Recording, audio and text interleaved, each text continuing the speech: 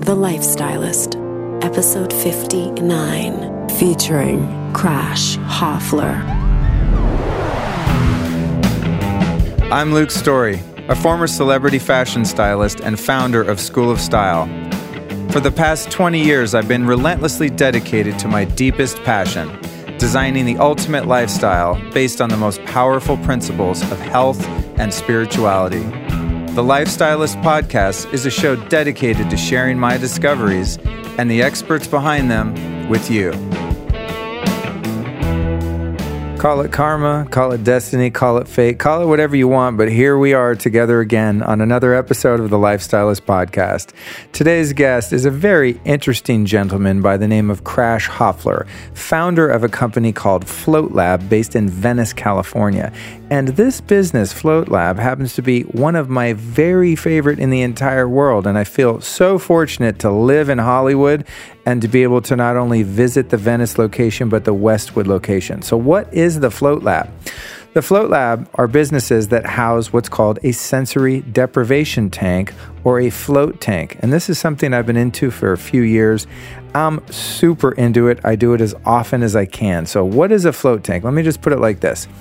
Okay, you're cutting off the senses to your body. So there's no sound, there's no light, it's totally dark, and you're floating in a solution of highly saturated water and Epsom salt, which allows you to float sort of like the Dead Sea. And the water and the air are the same degrees in temperature as your skin. So the idea here is that you're losing all senses and creating what could be best described as a zero gravity experience. So without having to go into outer space and lose gravity, you're losing touch with your perception of reality in a physical body.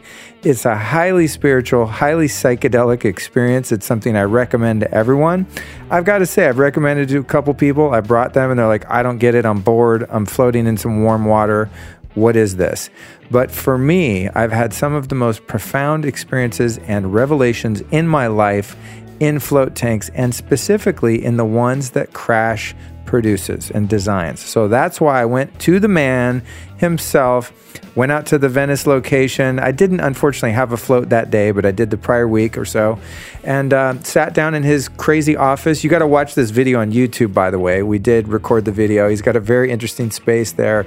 And we just tripped out for a while and just talked about how he got into the industry, how he first heard about it, some of the experiences he's seen from his customers and had himself, the revelations that he's had, some of the common misconceptions and fears that people have around it, and why his float tanks are, in his opinion, and mine as well, I share this opinion, the best in the world. He is a stickler for sanitation, because that's something that kind of freaks people out. You know, float tanks were big kind of in the 60s, 70s. They started to build in popularity, but then AIDS hit and they kind of tanked because of the sanitation issue. Oh, tanked, no pun intended. But, he developed a method of filtration which is just insanely sanitary. And so we talk a lot about that and just the science behind it. And I just love people that are really devoted and passionate about what they do. And Crash is no exception. He's an old school Hollywood rock and roll dude who's been around for a long time. And he found a way to trip balls without having to ingest anything. And it is called a float tank. So I trust that you're going to enjoy this episode thoroughly. And if you dig it as much as I think you're going to dig it, I want you to do two things. A, click on subscribe on your device or whatever you're listening to this episode on so that you don't miss any future releases. They're going to automatically be downloaded to your device. Second thing I want you to do is to share this episode with a friend. If you know someone who's into personal development, biohacking, spirituality, health and wellness, all the stuff we talk about, forward this episode to them right now before you even start. All right, it's a great way to give back and support the show, and I thank you for that. I've noticed in the last few weeks that I'm getting more and more questions submitted through the website and on social media, and I wanted to let you, the listener, know that I'm very open to suggestions about the show or just general questions. If you've got something you want to know the answer to, you can always submit that to info@lukestory.com or just leave it on Instagram or on my Facebook page, and I will either answer it myself or do my best to get one of my guests to answer it. And I'd like to let you know that if you're interested in working with me me in a one-on-one coaching capacity, that you can do so easily by going to lukestory.com/coaching, where you can set up an appointment to hang out virtually with yours truly. Today's episode is brought to you by my friends over at Organifi.com. Really excited about this product. I've been using it for a few months, and I've got to say, they are revolutionizing the green juice game. So you probably know that green juice is good for you, right? We see them like in 7-Eleven now and airport convenience stores. That's awesome. I'm all for it. But there's a couple of issues with green juice that I find troubling. A is a lot of times they come in plastic. B, they're loaded with sugar, up to 25 grams sometimes, which is insane. That's like a green Coke. But the main thing is they're just really inconvenient. They're not good for travel.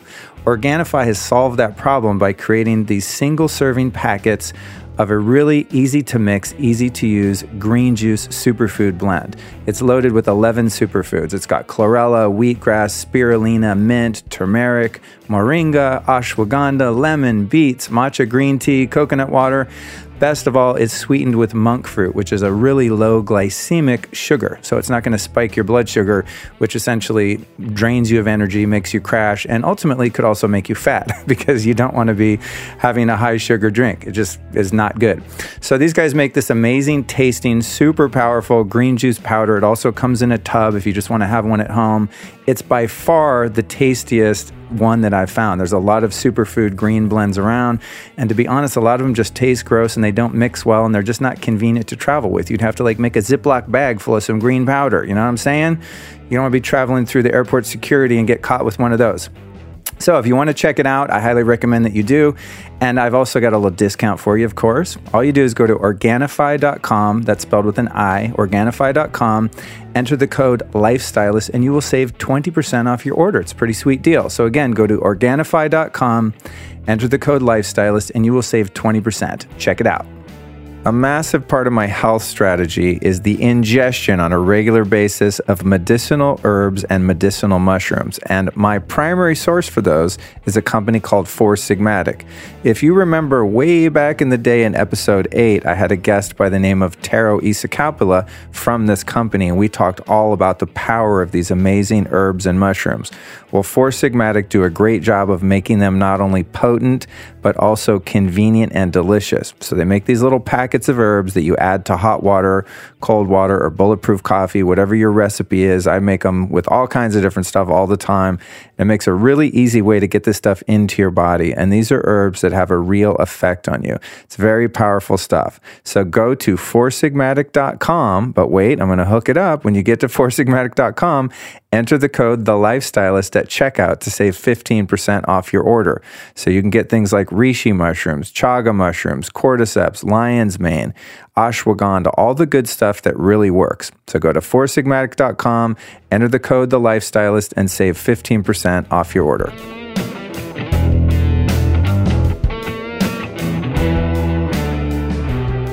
Crash Hoefler is the inventor and founding director of Float Lab Technologies located in Venice Beach, California.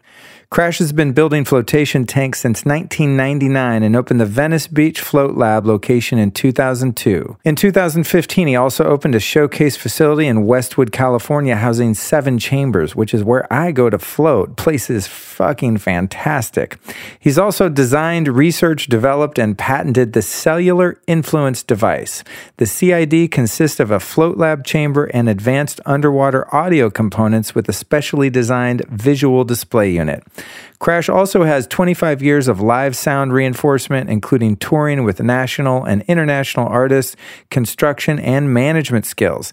He's currently a member of the National Sanitation Foundation, otherwise known as the NSF, Joint Committee, and the chairperson for their Sensory Deprivation Task Group. He's worked with authorities all over the world to establish and define proper standards for the flotation industry. Welcome to the show, Crash.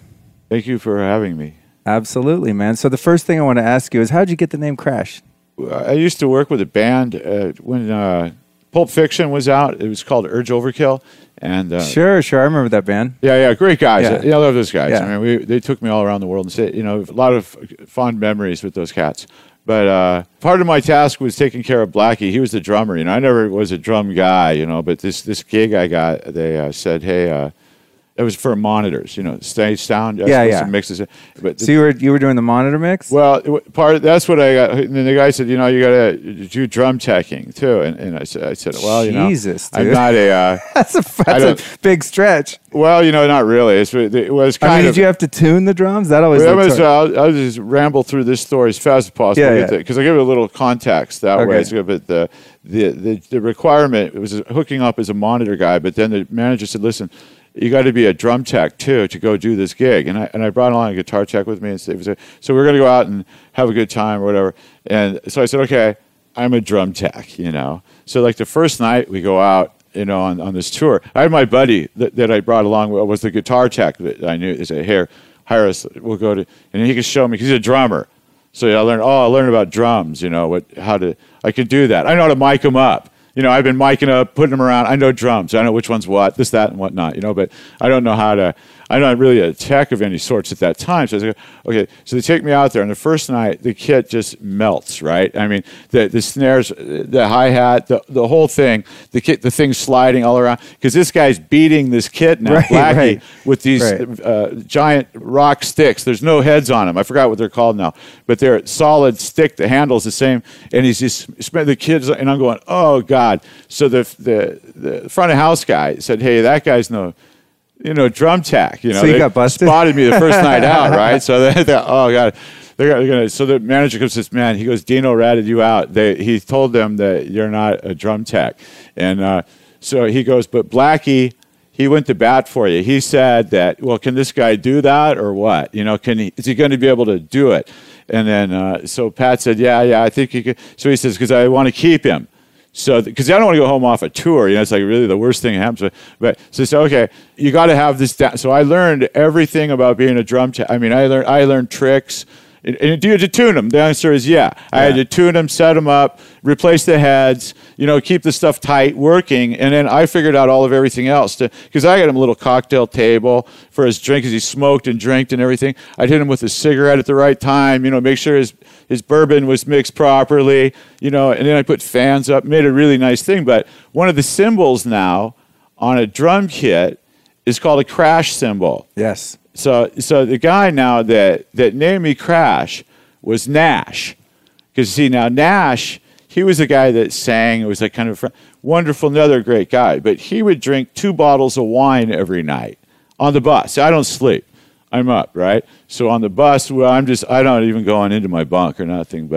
And Nash would stay up, and he would sit in the front up there and drink 2 bottles of wine every night to the next place, but he'd sit there, and at some point he'd pass out and he never spilled the wine, and he'd pass out, and then he would wake up and he would say, good morning, Crash, and I would say, good morning, Nash, and then that was how he named me Crash, because of the crash symbol, and his name was Nash.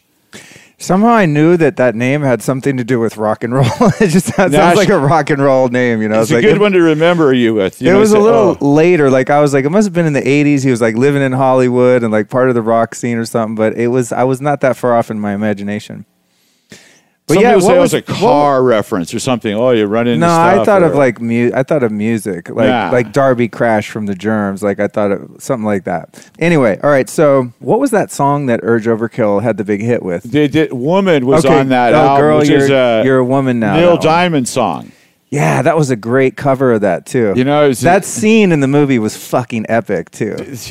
They got. I mean, they're talented, of course, obviously, but they got lucky because that scene was just like. They got lucky a few times on their career with what they did, and then it went at the end. I guess certain aspects went against them. I'm in a Seattle groove now, music-wise. You play in a band? No. But you're into the music. Okay, this is what I'm listening to. As far as if I have to cue something up to listen to it, is that time period that was so plentiful of extraordinary music. I mean, the '90s, in my opinion, was the best time for music, where there was so much good stuff happening. It was such a lot of I remember that. I moved to Hollywood in 1989, and it was coming just out of like the glam rock, like hair metal phase, and then Nirvana hit. There was like Guns N' Roses and there was Jane's Addiction. They were the only two kind of cool bands that were outside of like cheesy hair metal. Jane's Addiction, yeah. Then fucking grunge happened. It was like all those guys were just put out of work. Like that whole like Sunset Strip scene, all that shit just like died in a day, you know? Seemed like, yeah. So I remember that. But anyway, back to the task at hand. So thank you for the history on the name. And my other question was, I've noticed anytime I've seen you, which has been a couple times now in person, doing floats, and then online, you always wear sunglasses. What's up with the sunglasses? Well, you know, I have a lot of them, and if I didn't wear them, they would just sit somewhere. All right, I'll take that. All right, so let's get into the tank. So what we're talking about here today, folks listening and the folks watching on YouTube or Instagram Live, is really taking a dive, no pun intended, into the world of sensory deprivation tanks, or sometimes known as float tanks. And we're at Crash's place, as you know, called Float Lab out in Venice. He's got another one in Westwood that I've been to, which is without a doubt the best one I've ever personally been to. I mean, it's just beautiful, impeccable space and just amazing quality of float. But for the people listening that don't even know what the hell I'm talking about, what is a sensory deprivation tank? Oh, it's like an environment that has a solution in it that consists of water and Epsom salt that's dissolved, and the density then is, say for something about 5 feet wide and 8 feet long, a box like that with the solution and everything, say, let's just say, roughly speaking, 300 gallons of solution in that, and then it's like 4 pounds to every gallon of salt. So as you can imagine, quite a bit. It's a 1.25 density, which then it suspends the body without any effort. And then it's at skin temperature, so you don't feel anything. Now, the basic concept that holds true regardless of your take or how you walk away from it or whatever your opinion is or whatever like that. The brain that we're working with, the part that we use mostly is dedicated to gravity navigation. We're mostly able to walk around and pick stuff up and, work with gravitational circumstances. Then there's external input, like, oh, it's like bright or shiny or blue or it's loud or what, So that's where we're at mostly, and then there's a little bit left over for creativity or whatever. Some people have more, but the majority, like I said, that is expended on the gravitational situation. Then, but in this environment, what it does is it negates that requirement for processing, such as normal, and then also that's black, and there's not the sound is limited, and the different. Other things that free up capacity, in your mind. And they thought initially that when they shut the stimulation to the brain off, that it would shut down. But what they showed was that when it went the stimulation off, the brain was like on more. It was like trying to find, so you go, whoa, available now. I'm not doing that now. What can I get with? So it's like and then if you can learn how to, channel that extra insightfulness into a productive method of personal evaluation, it's quite an extraordinary tool if that's what your interests are, Yeah, so you're inside either a tank or a chamber, depending on the style and the construction, and you're literally, like the name says, you're depriving yourself of as many senses at once as possible. Because it's like even sitting here, like I have to keep my spine kind of upright and I got to keep my head from falling to the side. And I mean, there's a lot of things that the nervous system has to be keeping track of in order just to sit here and have a conversation. Whereas in the tank, to me, what it feels like is sort of like your mind or your consciousness is just free because it doesn't have to worry about anything in your body. Yeah. Would that make sense to you? That's completely... true. That I think that when you're relieved of those responsibilities, if you could just let yourself go, you develop, I think, everybody at different rates of, some people are already, further along with their own process of development. Like we're a thing that can continue to become something better. If we apply, effort or energy or, thought or something into it, we're a product that can continuously improve. I don't even know too many things that what you do makes it continually, I guess, a house or certain things, that the more you put into it, the more you can get out of it. But human being is an investment like that. The more you invest in yourself, the better the product turns out to be. In my opinion, some people get it right away, they're satisfied, and then they can roll like that. But personally, I've never been as good as what I thought I could be. So I've never decided that, oh, look, I'm good here. I haven't even, I'm good to be here for now, but I don't want to be stuck somewhere yet. You know what I mean? Yeah, of course. So the tank can be used, I guess, for expansion and for growth and just becoming aware of who you are and where you might be able to go, because you're given the space, your mind and spirit are given the space to kind of expand and not be caught in this linear animal material sort of physical experience, right? Gives you a step back, unplugged. So back to the actual tank for people that haven't seen a picture of one or can't figure it out. So we have like 800,000 pounds of Epsom salt or something in there. Well, there's like about 4 pounds per gallon, and so it depends on the size of that chamber. Okay. We use about 1,200 pounds on ours, but we fill them up more than anybody else too. We use 12 to 14, sometimes 15 inches. Some people are going to say, oh, we use 8 or 10. 10, I think, is the number they tell. 800 pounds. Okay. That's what people say. They say, oh, it's 10 inches, 800 pounds. I don't know. So because the water has that perfect density. Degree of density and saturation, right. What the experience is that you lay back 100%, but it's just enough salt to where your face doesn't go under. Yeah. And you can still breathe. That's what's trippy. It like naturally forms a little circle around your breathing apparatus. Your ears go under, but your eyes, nose, and mouth don't. And it's so weird. So if we went down to one of your tanks and put 50 pounds more of salt, would you float too much? And if we took out some salt, would you float too little? Well, what happens is the salt gets to be a different crustacean factor. Like the more salt, the faster it'll go back to that. You have to get the air just right, because it's on your chest. Yeah. And you don't want it to turn to salt while you're laying there. It's trying to keep the humidity just right. Right. There's a lot of different little things. The hardest part is just controlling that environment, because everybody is a little bit different. This guy, that guy, her, him, big people, little people, whatever. The different temperature. That's what I was going to ask. So you have like 10 inches of water. Me, I'm like a fairly thin guy. I'm 6'2", 195. What happens if a guy walks into your clinic and is 300 pounds, like a really obese guy? We got guys. I saw. Do they still float the same, or do you need to put more water? No. Okay. They dislocate. I'm just thinking about the physics of it. Well, what they do is they dislocate as they go down, it moves more of it to make it more. Okay. So but once again, we start off with a sufficient amount to accommodate. Whoever. I remember one time I saw two guys that were out here. They were together. They were on the bench, and they must have weighed 1,000 pounds between them. No shit. They were this big. I was worried that bench out there wasn't going to hold them. There was two of them, and I even asked them how much they weighed. I don't think it was 1,000, but it was between the two of them almost.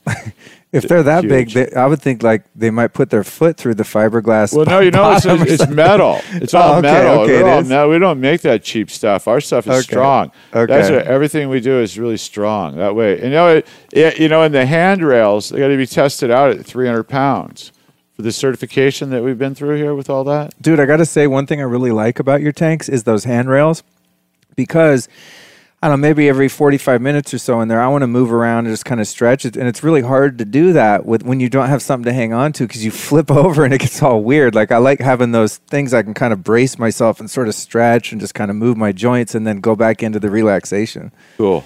So that's the tank, and there's different types. What I like about yours too, they're more like a room. I wouldn't even, like it's a chamber, but I've been in some, like I've been in those old school Samadhi ones that are like a little coffin. And then I've been in some that are like a pod. And I'm not particularly a claustrophobic person, but I think it's just generally for people probably way easier for them to walk into an actual room like yours. It's really is a chamber where I think I could stand up in there. It feels quite tall, right? Yeah, generally they're 7 feet tall. Yeah, whereas like some of the little... I can hang in one of the little Samadhi coffin ones. It doesn't bother me. It's not as good of an experience because you hit the sides and shit, and there's a lot of other things I don't like. But people always ask me, their first question is like, oh, isn't it claustrophobic? I'm like, no, it's like a walk-in closet. I mean, it's actually pretty big space. It's just that it's dark, pitch black dark, so you don't know how big the space is unless the door's open. That's the kicker, I mean, it's like, okay.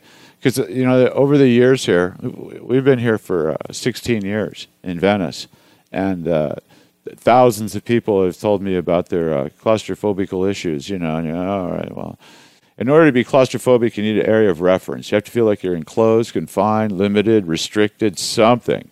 Right. And none of these conditions exist in there. It's only in your head. Because you have no senses There's by no which wall. to become claustrophobic. There's no area of reference. You can't. Once they're in there, they're fine. But you talk about those smaller rigs. I used to make them small in the beginning. The first ones I made were small. I made them angled on the top for the condensation would run down.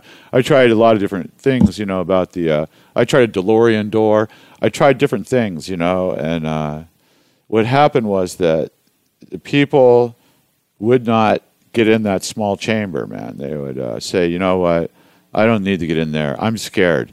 And that totally caught me off balance. I had no idea that there'd be any kind of hesitation for somebody just to get inside this thing and lay down. I mean, to me, it's like nothing. I mean, it wasn't even something that would indicate thought. I mean, later on, of course, what I became aware of was that, how was that solution being dealt with?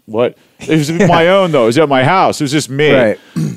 But I still was using ozone then, and then I was still learning about, certainly over the years, disinfection is the primary consideration for us. It's like, what happened between point A and point B? You know what I mean? And this is why I definitely want to get into just all aspects of the water and the sanitation, but let me jump back to... Let me finish this really quick. Okay, cool.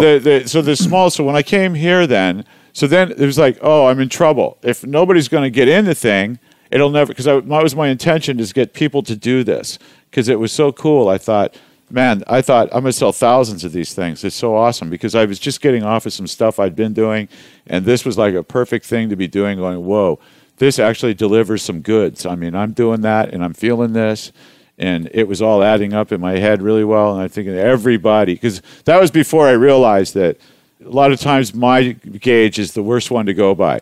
But at that time, I was thinking, oh, yeah, everybody's going to love this. But first, they're scared. What are you going to do? Now, if nobody will go in there, you're going to try it. So down here then, that's when I built the tall one. I took the one that I had like a DeLorean, and I took the top of it, and I said, let's build this thing up another 3 feet, and then put a flat door on here and see if that'll penetrate past this concept that people have for fear, that I don't understand, but this should do it. There's a room, like you said, it's like a closet. You can't walk in here, you've got other issues. You should stop somewhere first before you get here. Go to a shrink and why can't you stand in a dark closet if you're a grown-ass adult? Walk in the door by yourself with those. Right. But anyway, so then here, when we've opened up with this, I had a small one and a big one. The people would look at the small one. I showed to them every time. The first time back then I charged $25. You could stay in there all night. I didn't care because there wasn't any takers. Nobody cared. And that's the only reason why I was here, is because nobody wanted to buy one. So now I have to figure out, how am I going to even make this go down? I have to show people what it is. So then I have to open a place to let people do it, and then there was nobody wanted to do it. It's just been, so I show them the small one first, and they go, oh, I can't do that. There's no way. And then I'd bring them, I say, oh, well, you could do this one then, and take them over there. If you can't do that, then I would shame them, I need that $25, so I got to sell this, I got to make it happen.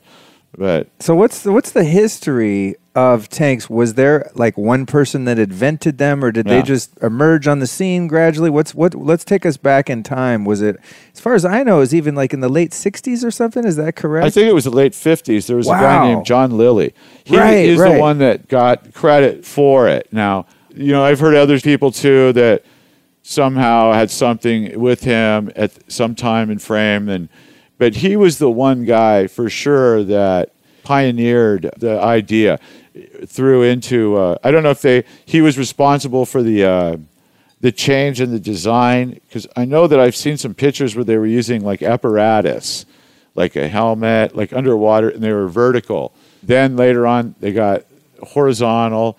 I think him and Glenn designed something that was that Shamati tank. I wasn't there then. Then I saw that movie Altered States. That's what I was going to ask you about too. That was a freaky ass movie. But you know what? It went right past me. I thought, it's like oh, they have a spaceship, or there's a time traveling machine, or in Altered States, and we'll put this in the show notes, you guys. But I was a kid when that came out. That came out around the same time as like that movie Scanners. I don't know if you remember that. They were just really trippy, sort of like psychological thrillers. But in that movie, I think they were like doing LSD experiments and shit kind of combined with the tank too. Was that I think kind they of part of got that? some mushrooms or something they were going to get. Right. It was, but you see what the point I'm trying to make about my initial exposure to the chamber was that it wasn't real. It was a box full of water. Right. You know, oh no, you got to do a bunch of dope to do something or something. Oh, then you're going to change into an animal and you're going to run down and eat a lion at the zoo. You know, so for me, it's like, you know, I don't. It's fantasy. Yeah. That's why I like to watch something, is because it's imagination. You know, so that was my evaluation of what it was nothing. I didn't even know that it was something that did something until later on when I actually got in it and. So from what I've heard about the history of it, there was a point there in the 70s where the popularity sort of started to ramp up and it became a little less fringe. But then AIDS hit in the 80s and everyone didn't want to get in a fucking, tub of water that someone had just been in. There was all this paranoia about the infection. Did you hear anything about that? I mean, did you notice like a surge of popularity? I believe that is what occurred. I believe that's what occurred. That only makes sense to me anyway.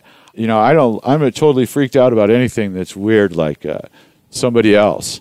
You know, even people touching me or something, I get weird about it. You know, is it wash their hands? I wear these gloves whenever I'm glad when cleaning. I put your headphones on, I didn't. Yeah, that was almost weird too. You know, I like to put my own headphones on in the future, but I figured, let him put the headphones on. It's not going to. Thanks for humoring me. I was holding it tough, but yeah, that was for the record, funny I did not touch your earlobes with my fingers. No, I know. I would have freaked out if you would have had, but it was so very important that we developed this disinfection process to the extent that we did, because I was told from day one that I'd been overkilling from day one. And when I'm talking about disease, you can't overkill. There is no overdoing disease extermination, man. I'm into because I use these things. I'm going in there, and... so if you own the place and you're going in after 6 people went in there all day, you don't want to be floating in their filth either. I don't want to go in there after one time. Yeah. That's what it is that, you see, all this testing, this goes back to the same, it ties together with the time frame. The concern for disease transmission was then with the AIDS epidemic or initiation or whatever it was. That was when you're going, what was this again? AIDS? I remember there was a boy dancer was doing a show, Suzanne Summers or something, Anne Margaret, I can't remember what it was, but that one of the boy dancers had AIDS. And I wore a face mask the whole time, man. One of them things, and I was so freaked out.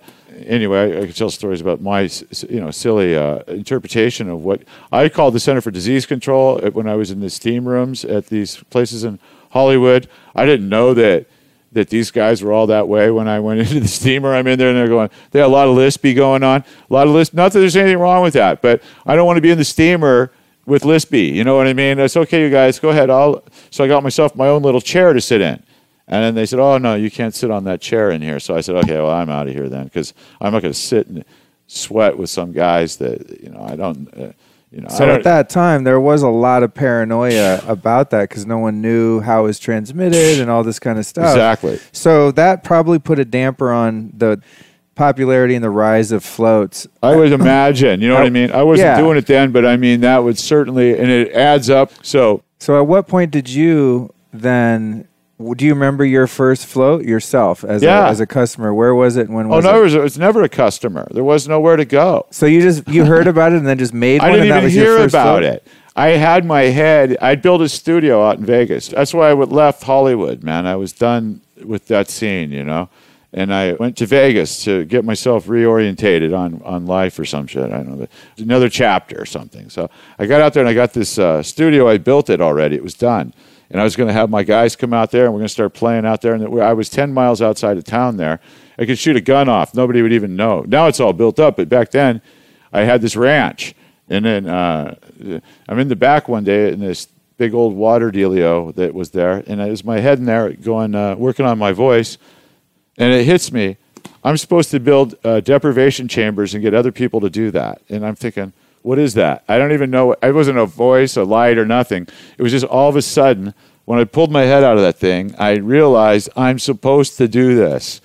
And I already have a studio. Wow. I have a job. I have everything already. I'm already moving. I am on a vengeance now. I'm after something that I didn't finish. and I have to get what I want. And somehow I dropped everything and then figured it out how to make one of these. And no then, shit. So your first float was one of your own actually, I got to go into a Shamati. There was a person in Vegas, this guy, and he had one up in his apartment. And somehow I was able to track him down, try to find out what was one of these things, you know. And he had one in this apartment. And I went over, this guy was immaculate. The place, he let me say, hey, come on over. So I got over there. And he goes with me upstairs, and this thing now, he didn't give me any instructions. He said, just get in there and you lay down for an hour or something. And I said, all right. So I'm in there, and the first thing, it didn't get dark.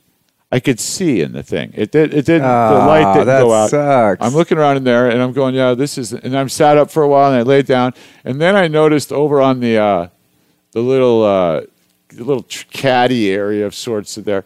And there was like a Band-Aid in there on that thing. And I remember just thinking, oh, God, there's a Band-Aid in here with me from somebody, you know? And it was like freaking me out, you know, like but anyway, I did it, and I didn't get anything out of it all. I didn't even realize what it was that it was supposed to be or anything. The guy didn't say float in here. I thought I'm just supposed to sit in here. I don't know, what am I supposed to do in this thing? It's lit up. Like I said, I could see in it. There was holes coming in. It wasn't sealed correctly. The light is an issue. You have to learn how to exterminate light. You can't have light in there. Light is much easier to deal with than sound. Sound, you got structural problems. You're dealing with a lot of different circumstances that pertain to sound transfer through, you know, different methods, you know. But the light, there's no excuse for having light in there. I even figured out how to block the light out of my bedroom, and I'm not even an engineer. So how did you? I'm curious because the construction of your units is so precise. How did you learn about fabricating and engineering and like? What's your background? How do you even know how to like get some metal cut to make a door and shit? Yeah. Well, when I was a kid, I used to, you know, do work. You know, I've always done work and build stuff. I was built houses with the guys. You know, okay. Construction is fine with me, and okay. I like that. And then, but this now is a whole nother skill set. This had to do with plumbing, which is basic. I could put showers in. Well, there's stuff basic, and electrical, very basic on electrical. But now, what we did is we went through, like you say, we're going back to the issue here, which is the processing of that solution between usages. So we continued to develop methods to clean that stuff up properly between usages. We're at a 0.5 micron on the filtration. You know, what is a hair? 4 microns or something? How much is a hair? What's a hair on the microns? But we're at a 0.5 micron. Even at cryptosporidium. See, that's something else. We're using the UV light that deals with cryptosporidium, which is very powerful. It's a $9,000 light. It takes chlorine 10 days to deactivate crypto. So you're going to douse some chlorine. Same with giardia. Giardia is, 4 days in chlorine, you know? Really? And that's the strongest of those halogens. Wow. And then, you know, they've determined most recently about this peroxide. The Canadians did all this laboratory work. I love these Canadians. The Ministry of Health there is fantastic. These girls, they're scientists. No, they're not with the Ministry of Health. They're with the Center for Disease Control. Excuse me. The Ministry of Health people are fine. I've known those guys through there, down with multiple factions of those guys, and they're all doing a good job too. But the girls from the CDC there are the scientists. Then they're brilliant. They've done some fantastic work that's available to view too. It tells you all about a lot of stuff. But now we're working with the Center for Disease Control and the MAC, the Model Aquatic Health Code, which I believe will be going into effect in November, which specifies all of these issues in code language. Because right now, and see, this is why a lot of people, they think that I'm trying to go against something or be not cool or whatever it is, because I'm determined to have this industry become valid or legitimate. Or so in terms of the disinfection you're talking about, so you get a person in the tank and they're floating in the water. They could have germs, bacteria, whatever, skin, just bodily fluids. Who knows? You take a shower first. So you're supposed to theoretically get yourself cleaned off the bugs off you or whatever's on the crusty there on the outside edges. Yeah. You know, but when you're in there, then well, who knows what could happen, or even how well they even took a shower, for that matter. Right. You're not in there checking anybody, but that's the first step. You're supposed to get clean first. And we use organic soaps and shampoos, and everything we use is always, in our places, organic and the best we can find. Like everything. If we can find something that's better, we got it. We're on it immediate. We don't use Vaseline. We use this stuff called Waxaline. It cost me a bunch of money, but it's just who wants to take somebody has a cut or something, right? You give them a barrel of Vaseline here, and what are they going to scoop that out? Where would that come from? You got to somebody hands you one of these, you're going, oh gee, I'd rather not touch the container, let alone what's in it. So for you guys listening, just heads up what the Vaseline's about, or the Waxaline that he uses, which sounds a lot nicer, is if you have a cut.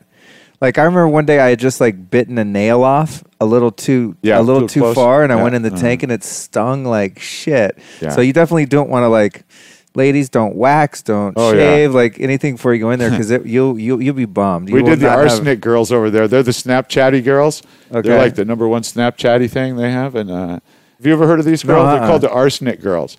But they came in there and they did a Snapchat thing with I don't know how it all works, but some of them had just done their shaving because before they do a thing, that's what and you can imagine your little nail thing hurt. You imagine when you have your whole dealio done, it's like, whoa, put you on fire, you know what I mean? Yeah, not good so sports though. Nobody was screaming or anything. So that's funny, those girls. Well, not funny for them that they got stung, but word to the wise listening, don't have cuts, shave, any of that. So tell me the process of what happens to the water in between a visit. Because I know when I get out, someone's always like, hey, are you done? Are you out of the tank? And I shut the door and then I hear the machines turn on and some crazy shit starts happening. Right. That's the process. We use devices, not these, what they call halogens, which is like a disinfectant that you see in the EPA regulates disinfectants, right? Like they have to be specifically tested for that purpose. It's not like you say, oh, use it on a hot tub, so now it's automatically okay in here, because it's not. And the EPA hasn't approved any disinfectants for these chambers, but we use devices that are not creating. You're using no chemicals. I mean, dude, I won't even. Everything's a chemical, but we're using no additional toxic, non-toxic chemicals. Yeah. We use ozone as the main thing, and a lot of it, and then the UV, and a lot of that. It's strong though. It's like you have to buy the good stuff. Like one of these cats that we know that somebody sends a picture, say, oh, look at this, how they do that. So we look at it and see what it is, and then.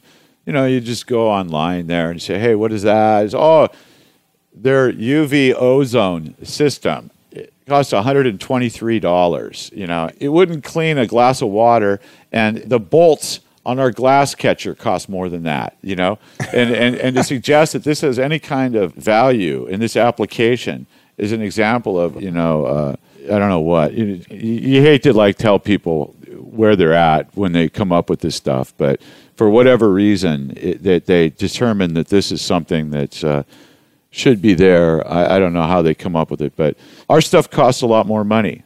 Plain and simple. We spend more money to make it what we are. Even everything about it. It's all made in the United States. Every piece is, and except for a few things we get in Canada, and we get some German breakers. We use German. We use German electrical stuff, and Swiss for timing. Even So I just want to back up the process. So in between somebody getting in and somebody getting out, that water's all exits the chamber, goes through this process, and comes back in and refills it for the next person, totally pristine. And It's doing 100 gallons a minute. Wow. Almost. It's at 90 some odd gallons a minute. There's, like I said, probably 300 gallons, between 250 and 300, depends on which one we're talking about. Right. And it does that amount, and we run it for 10 minutes in between times.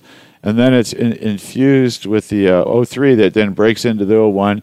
The O1 is in there and destroys everything and passes by the UV light, 3 times in that cleaning cycle at least. And everything does. And also we have a specially designed method of returning the solution from the top to bottom and throughout the whole space that it occupies. That we're pulling because. Stuff floats in it, hair or what have you.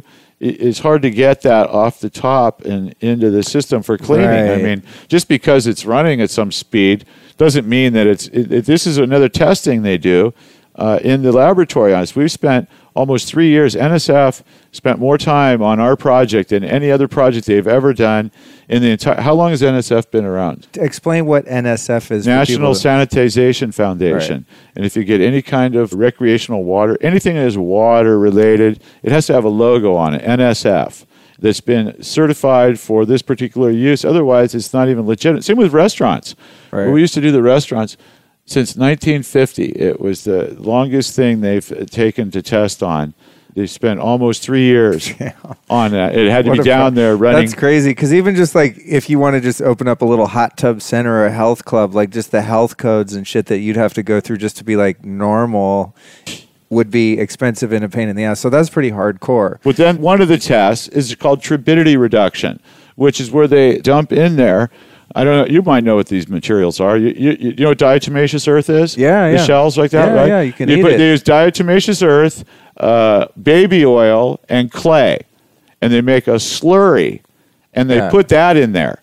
Now, can you imagine the difficulty trying to get baby oil out of a solution that everything floats in with those shells that don't weigh, and then clay that clumps up? Yeah. And you got to do a turbidity reduction, meaning that so many particles need to be eliminated during a certain amount of time or passes, whatever it is like that. That's all tested too. So if you're just pulling from a little space down there like that, this stuff isn't even getting touched. Right. In order to get the UV to have any effect, it has to pass past the UV, because it's not something that creates. That's what's been so difficult to do with these different states that we go into. It has to do with the law that pertains to other things that they have to apply to us. Like, say, for hot tubs or swimming pools, where a lot of times we were in Wyoming, and we were dealing with the Department of Agriculture there, because they don't understand. They know what a horse is. They don't know what any of this. So, Were you building a tank for someone out there? Well, for a business. You know, Okay. we have to go. We do it everywhere. I mean, we're going. We build them all over the place. You know, that's what we do. You know, everywhere we go, there's another group of officials that we have to deal with ahead of time. That's crazy, dude. Huh. And they don't even know like what the fuck a float tank is. No, that must be like first you have to like educate them on the whole like purpose of it. I can just see some and like then you're gonna have them write off on it. Yeah, they're gonna say okay, and that's where you know, if they do this without investigating this properly, who's liable? Who said it was okay? Was there somebody that looked at this thing? Who checked it out? That's why we went through all the certification. We have UL listing too. Underwriters Laboratory for electrical safety. Right. Another batch of unbelievable hoops to hop through. They inspect us 4 times a year here. Surprise, attack, anytime, show up and go down and look through everything and make sure we're using exactly every single piece that we're supposed to use, period, with no exceptions. Otherwise, you get a corrective actions report. Which is good, because you're dealing with water and electricity in a human body. You know, this is why we opted into it. You know how much it costs to even get to pay to have these guys to come in to do this to you? Yeah. You know, that process, all this stuff, and then continuously to evolve into something that then is what it is. Like what you said, now you hit a button and it does the whole thing. There's lights that come on for safety purposes to let you know what the clearing time takes for the off gas to occur. Had to have guys fly out here and do all this testing too. Testing to get all this legitimacy involved. That way it has to be. Otherwise, you know, there's liability issues. Like somebody could say something and say, well, you know, you might want to say that, but here's the paperwork. You know, we have the actual. So here's what I want to know. Whose job is it to go clean the little filter or the mesh afterward with all the hair and pubes and all the fingernails and gross stuff that's left in? Does that go through some like mesh filter thing, and then you just have to throw that away? No. That is all the machinery. I just told you we're getting baby oil and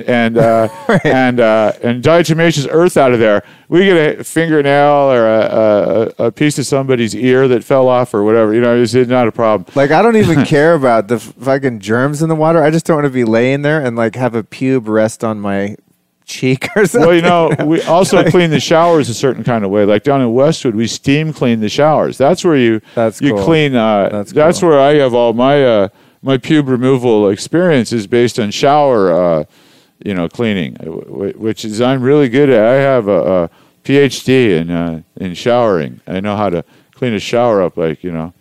So let's get into then something I was curious about in the water, because, you know, if I take a bath in LA tap water, I always filter the water as much as I can. If I lived in a house, I'd get a whole house filter, like a hardcore Well, one. you get an RO. A filter is only going to get part of the stuff out of there. You're not going to get this cadmium out. You're not going to. But I live in an apartment, so what I want to know is, to me, I don't like going in hot tubs, not just because of the chlorine and all the shit that's put in it and the bromine, but it's the stuff that's already in the LA tap water. I don't feel like floating around in that. So, what about the water that's just coming out of the city main from the pipe, from the municipal water into the tank? Is that filtered just for all the LA city water shit? Well, we use all the filters here. We have filters down there too for the full place. All that we have filtered everywhere. But you know, and we have expensive filters too. It's not the cheap little jimpy ones. Yeah, because I saw even on your showers you have like even this on massive three chamber filter. But down in Westwood, have you ever looked around in the back there where the water comes in at? Did I ever show you around in the back? Though.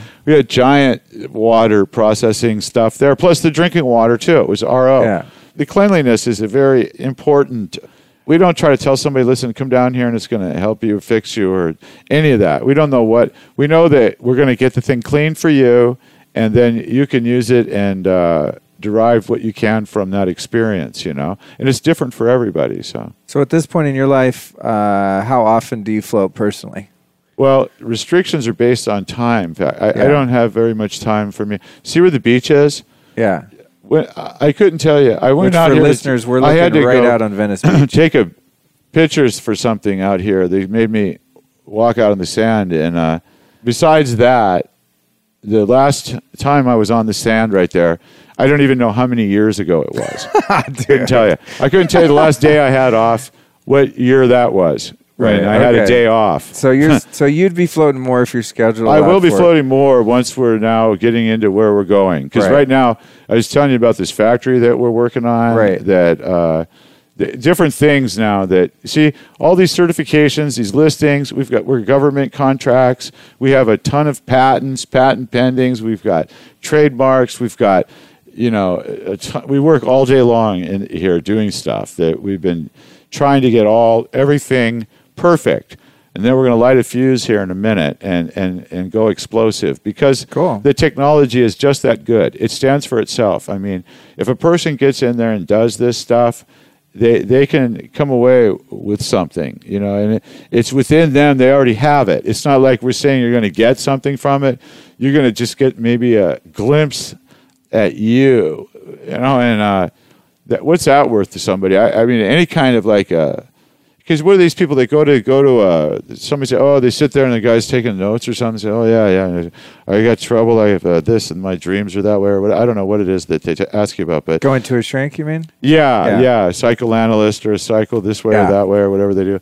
But this is like they're not going to get anything that you don't already know about you. I mean, they're going to say, oh yeah, if you add this, that up's at 4, but personally, you can really hit the mark in there with the evaluation of you as you are with what it is that's made you who it is that you are. I mean, it's like you are aware of what it is that has gotten you to where you're at. I mean, there's nobody better to investigate your past than you to figure out then. Like, there's some things that I was able to fix about me was just this process of trying to make something happen that isn't going to happen. I mean, that is a big time waster when you get intent on something. And I learned how to do that at some point with things, just say okay and then just stop and walk away, because it's very hard for me to stop with an idea. If it doesn't go right, I'm one of these guys who keeps trying to get the square peg in the round hole. Right. And I don't give up. And so I'm constantly pounding on that peg. But now I think that one thing that thing is learned, and patience too. I don't know if those two things go together. Patience. Sounds like there could be a correlation. I think there's a correlation. What's the longest float you've ever done personally? How long have you stayed in there? Well, I used to do when I was doing some deep stuff with me, it was like I'd be doing 6 hours plus at a time, I never got past 8 hours. I never did 8 hours or anything. Yeah, six sounds like steady sixes though. Yeah, I do 6. I go in every day and do 6, and 6 is you can go way out somewhere in 6 hours if you get into that. What that's like a full-time job of, something that it's an area that people aren't even aware of. I mean, they don't even know that there's alternative access available through this system of. It's another portal to your consciousness that is difficult to find because unless you're in a dreaming or in some sort of hypnotic state. That's kind of what it feels like to me. Is that, and without psychedelics or anything, this is it's like the ultimate sober high. It's like you go in there and you literally fucking trip out, but in a positive way where there's like what happens for me is I come up with solutions to problems. Like shit that I need to work out and connecting the dots with work. Also, a lot of creative ideas.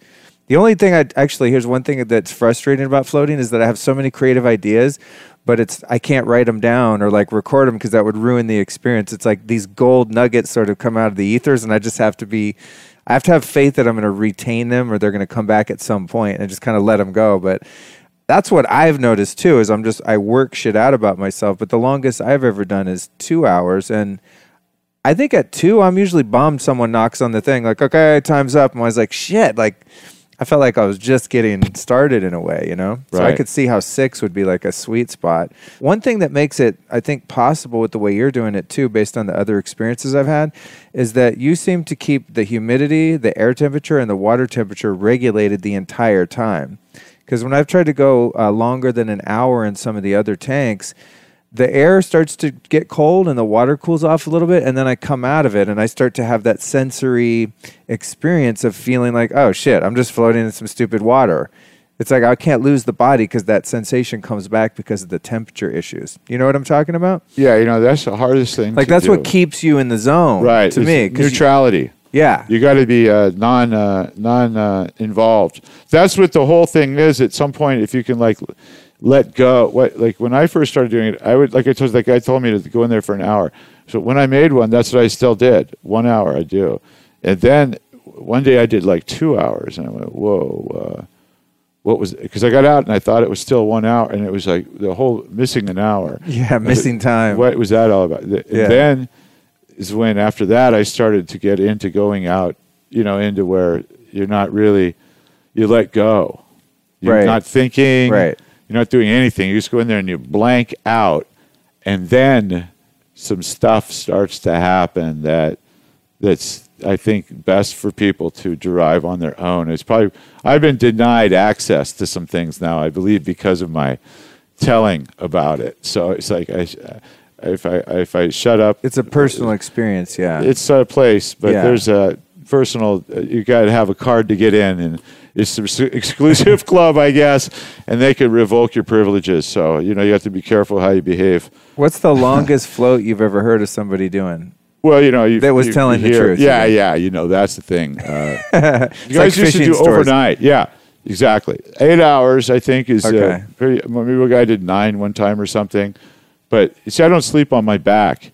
Unless I'm in a chair, I'll sleep in my up like that. But if I'm like laying down comfortably, I'm on my stomach or my side or something. So on my back like that, it's not the most comfortable. After 6 hours, I want to get out and go somewhere or something. Yeah, totally. That's the weird thing about it, I think, for people that haven't experienced it, is you actually can fall asleep. Like whenever I float, I kind of come in and out of consciousness. You get a little jerk sometimes? Yeah, I sort of sleep a little bit. But what's weird is like you said, the word surrender, I think, or letting go. Yeah, that's what I said. When you do that, then you don't have any fear. Like, people always think you're going to drown. Like, what if I fall asleep? I'm like, dude, you're not going to flip over in your sleep and suddenly plant your face under the water. Like, you would literally, you're too buoyant to drown. Plus, you could just sit up. It's like you'd have to hold your head down, all right. You'd have to, do a Harry Carey. Yeah, here, I'll give you my wallet. Yeah. Let me up. I don't know. And then what about, I want to just get, before we close out, I want to get into the psychedelic nature of it, because like I said, for me, it's a really psychedelic experience, but I am stone cold sober. But I remember from the movie Altered States that we mentioned, and just from doing some research on floats, have a lot of people and do a lot of people like take DMT or ayahuasca, LSD, like shrooms. Is it common for people just to actually like trip balls and then go in there and just take it full scale? Not something people are doing that you've heard about. Well, people, whatever it is they do, I'm the kind of a guy that just says, I don't really want to know what you're doing over there. If Yeah. it's whatever it is, if as long as it's not messing me up in any way, then Yeah. And I don't I'm even fine. mean in your tanks. I'm just saying, like, No, I don't even. I'm in any tank at all. I'm just saying Yeah. anywhere you go, because I don't know if you have one in your house, you could. The DMT is hard because you're going to have to somehow get the pipe set down, get inside there, close the door, whatever you're going to do. Yeah. The ayahuasca is a preparation thing too. You're going to have to be prepared for all this and timing. Even if so somebody's logistically, maybe those two. But I mean, one Yeah. could take a couple hits of acid and go in there and spend timing again. 10 hours. You got to get timing down. Right. This girl, I heard her telling her dad the other day. Yes, it was last night. She was talking to her dad, and she was telling him. I was cleaning, but she was telling her dad about doing mushrooms, and I thought, wow, pretty cool. A kid could tell their parent that they're doing. The dad goes, oh yeah, or whatever like that. I thought, wow, that's a cool relationship that parents and children have, that communication, acceptance. Whether I don't know that he's doing them or knows about it, but he's okay that she's having a good time. And I thought, well, they have a good relationship. No, the people, some guys that I know that are married and their wife doesn't know they smoke weed. And I'm thinking, what kind of a relationship is this where you can't be, honest with people? That's a doomed relationship is what that is. It's a sneaky one, yeah. So in summary, Sneaky. to you, there's not like a huge drug correlation with floating. It's just some people probably do it, some don't. Like it's not an unfortunate association because you see, roller coasters are fun on acid or something maybe, or if you hit some, whatever you want to do, or whatever, it's Disneyland. But you don't want to be associated with behavior that's... what we do is we focus on the one thing. Now, if somebody else wants to do things like that, I can see the value in it. Say, oh yeah, that I can understand why you would do that. That's pretty cool. But but the other people would say, what, that's not cool. What that is, that's bad. They were telling us today, this guy shoots the people over there. What was he saying? Our friend came by and said, there's a general somewhere, a president or somebody. Who's that guy shooting their drugs? They do drugs, they're going to shoot them. Filipino in the president. Philippines, right, He goes right. out and he says, "Oh, you're high. I don't like the way your Yeah. eyes They are didn't red." learn anything from Portugal. Did they do that there too? No, in Portugal they're legal, and everyone they legalized drugs, and everyone stopped doing them. You know what I'm saying? It's like, or at least nobody cared anymore. Yeah, you don't know yeah. if they stopped or started. Yeah. Who gives a shit? You know what I mean? Whatever you're up to, as long as it's not a problem, you're out there. You got to clean up the body you just killed. Now, I mean, there's the problem. This guy was just having a joint or something. I don't know what they're getting him for, but whatever they're doing, whatever. It's usually generally harmless. But the association between these two things, I think, was unfortunate for a certain type of stigma. Right. And I think that the associated people that were involved with that stuff are not your best. Like right now, there's a different age of these tripsters or whatever they want to call themselves. The kids that now have a interest in things. It used to be like, rabble-rousers or hippies or whatever, they protest or whatever, you long hair with this, some sort of thing. But now it seems as if this type of planetary processing is occurring on a more of a grounded batch of folks. I agree. Like most of the people that are into the psychedelic movement now are doing it for spiritual evolution. Not so much like, yo, let's go see the dead tonight. Jerry's in which town, is how man. I used to do it. Like all my acid trips were always at dead shows. Really, the kids like that. Yeah. I mean, but you're right, dude. Because I meet young people people like, oh, I'm going to South America to do ayahuasca, and a lot of that. Yeah, but they're not doing it to like get fucked up. They're doing it to have. That's what they say.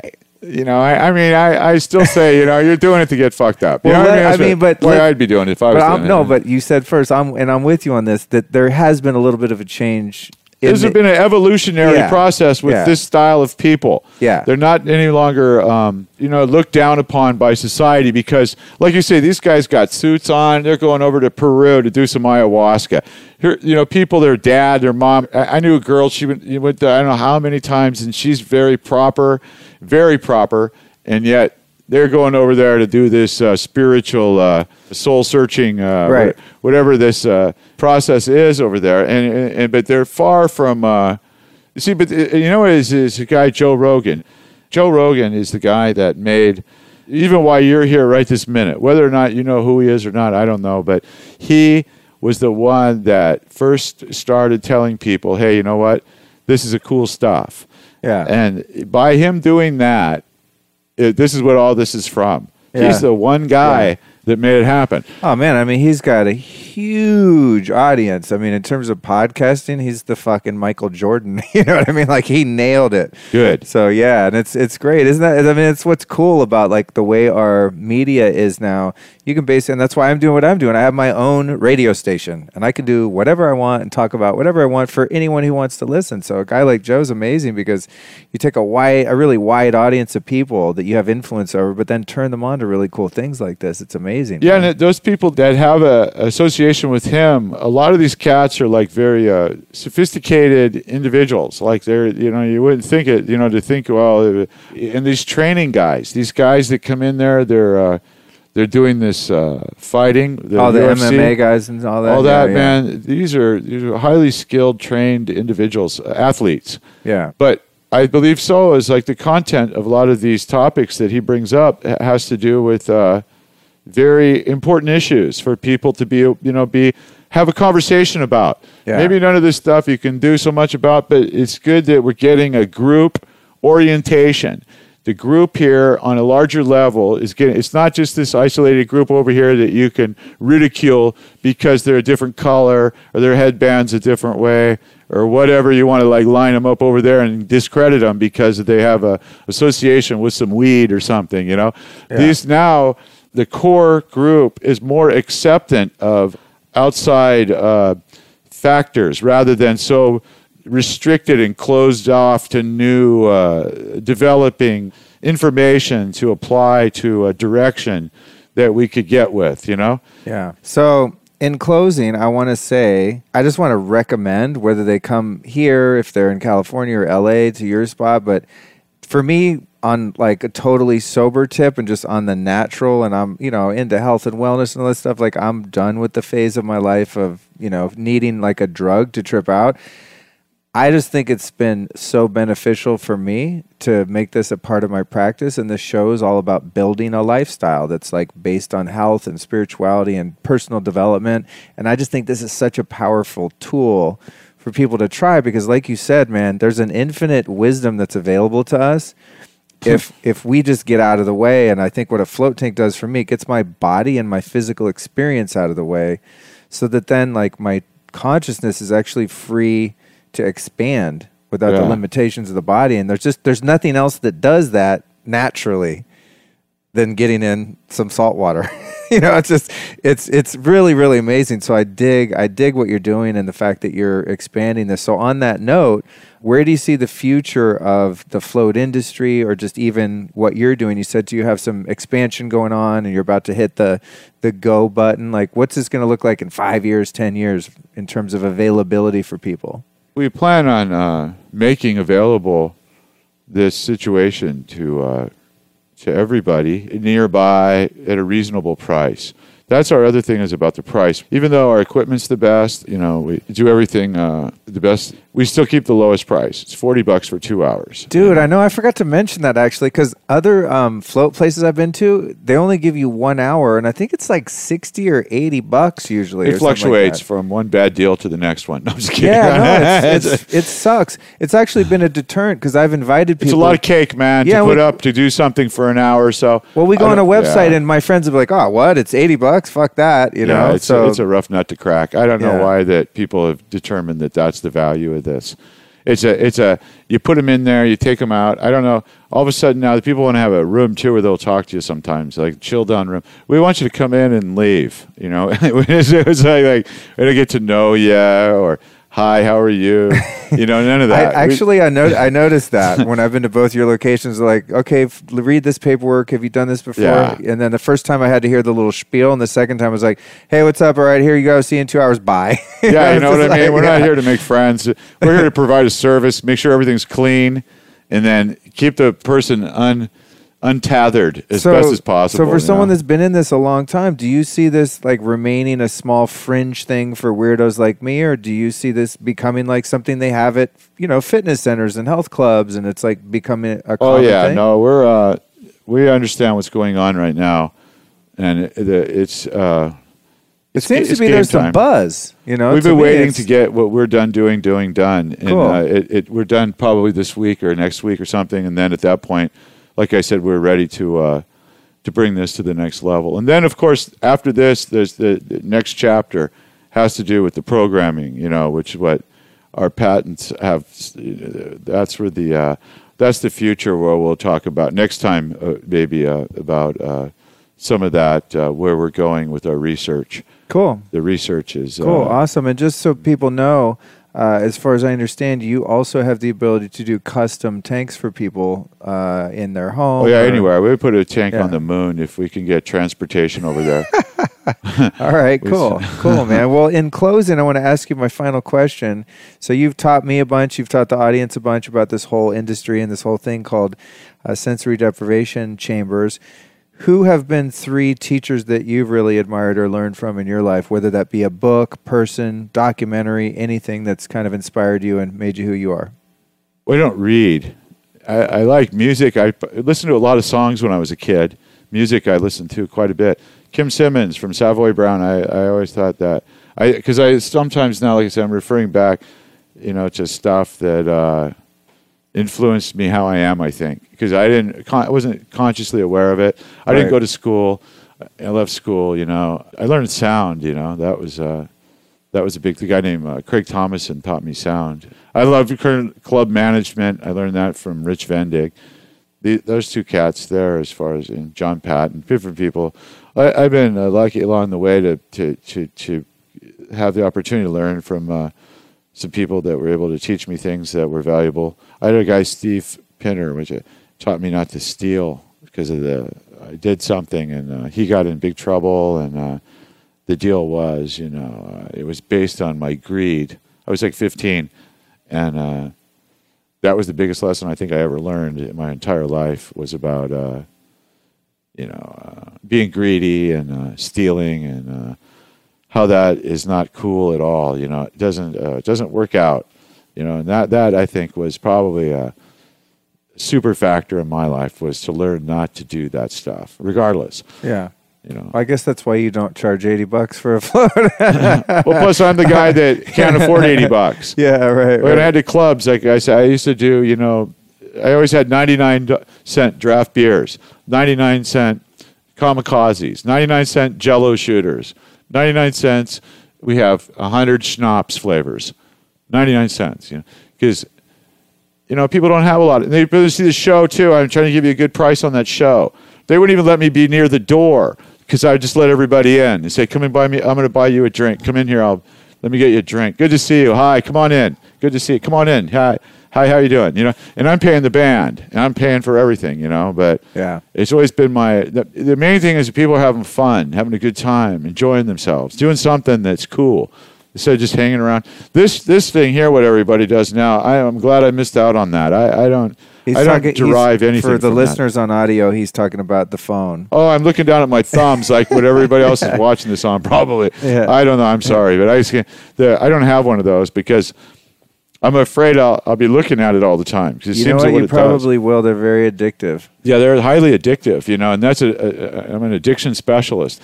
I think anything worth doing is worth overdoing. Awesome. So, well, dude, thank you. Thank you for sharing your mentors with us, and those sound like some private ones, and I appreciate that. And lastly, I want to just for you to let people know where they can find you. What's your website? Anything? Phone number? Floatlab.com. That's pretty damn easy. Yeah, floatlab.com. You got a phone number you want to put out? 310-208-0000. So that one's easy to remember. There's a 2 and a 0 and an 8's all in a line.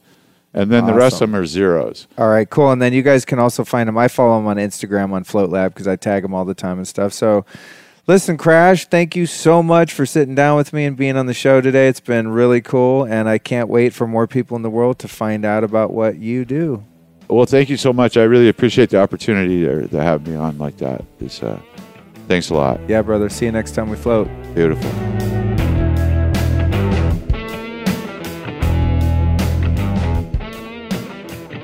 I want to make a prediction right now that you're either sitting there going, these 2 guys are fucking nuts. What are they talking about? Or you're thinking, what is this float stuff? I gotta do it. I'm hoping it's the latter because as I said in the show intro, this is one of my favorite things to do and has such a profound impact on my life. So I hope you're digging it. I hope wherever you live, you're able to find a float tank. Obviously, if you live in the Los Angeles area, get your ass out to Westwood or Venice and deprive yourself of all your senses for an emotional, spiritual, and mental breakthrough like you've never had. And if it's a little too funky or weird for you, but you know a friend who's a fringe dweller who likes to live on the outskirts of reality, do me and them a favor and share this episode with them. Just click on share, forward, screen grab, something on your device, on your computer. Let a friend know about this podcast. It's a great way to give back to the show, and it's just good karma all the way around. But if you want to be in the elite class of listeners, if you want to be totally badass, here's what you do. Go over to Instagram and follow me at Luke Story.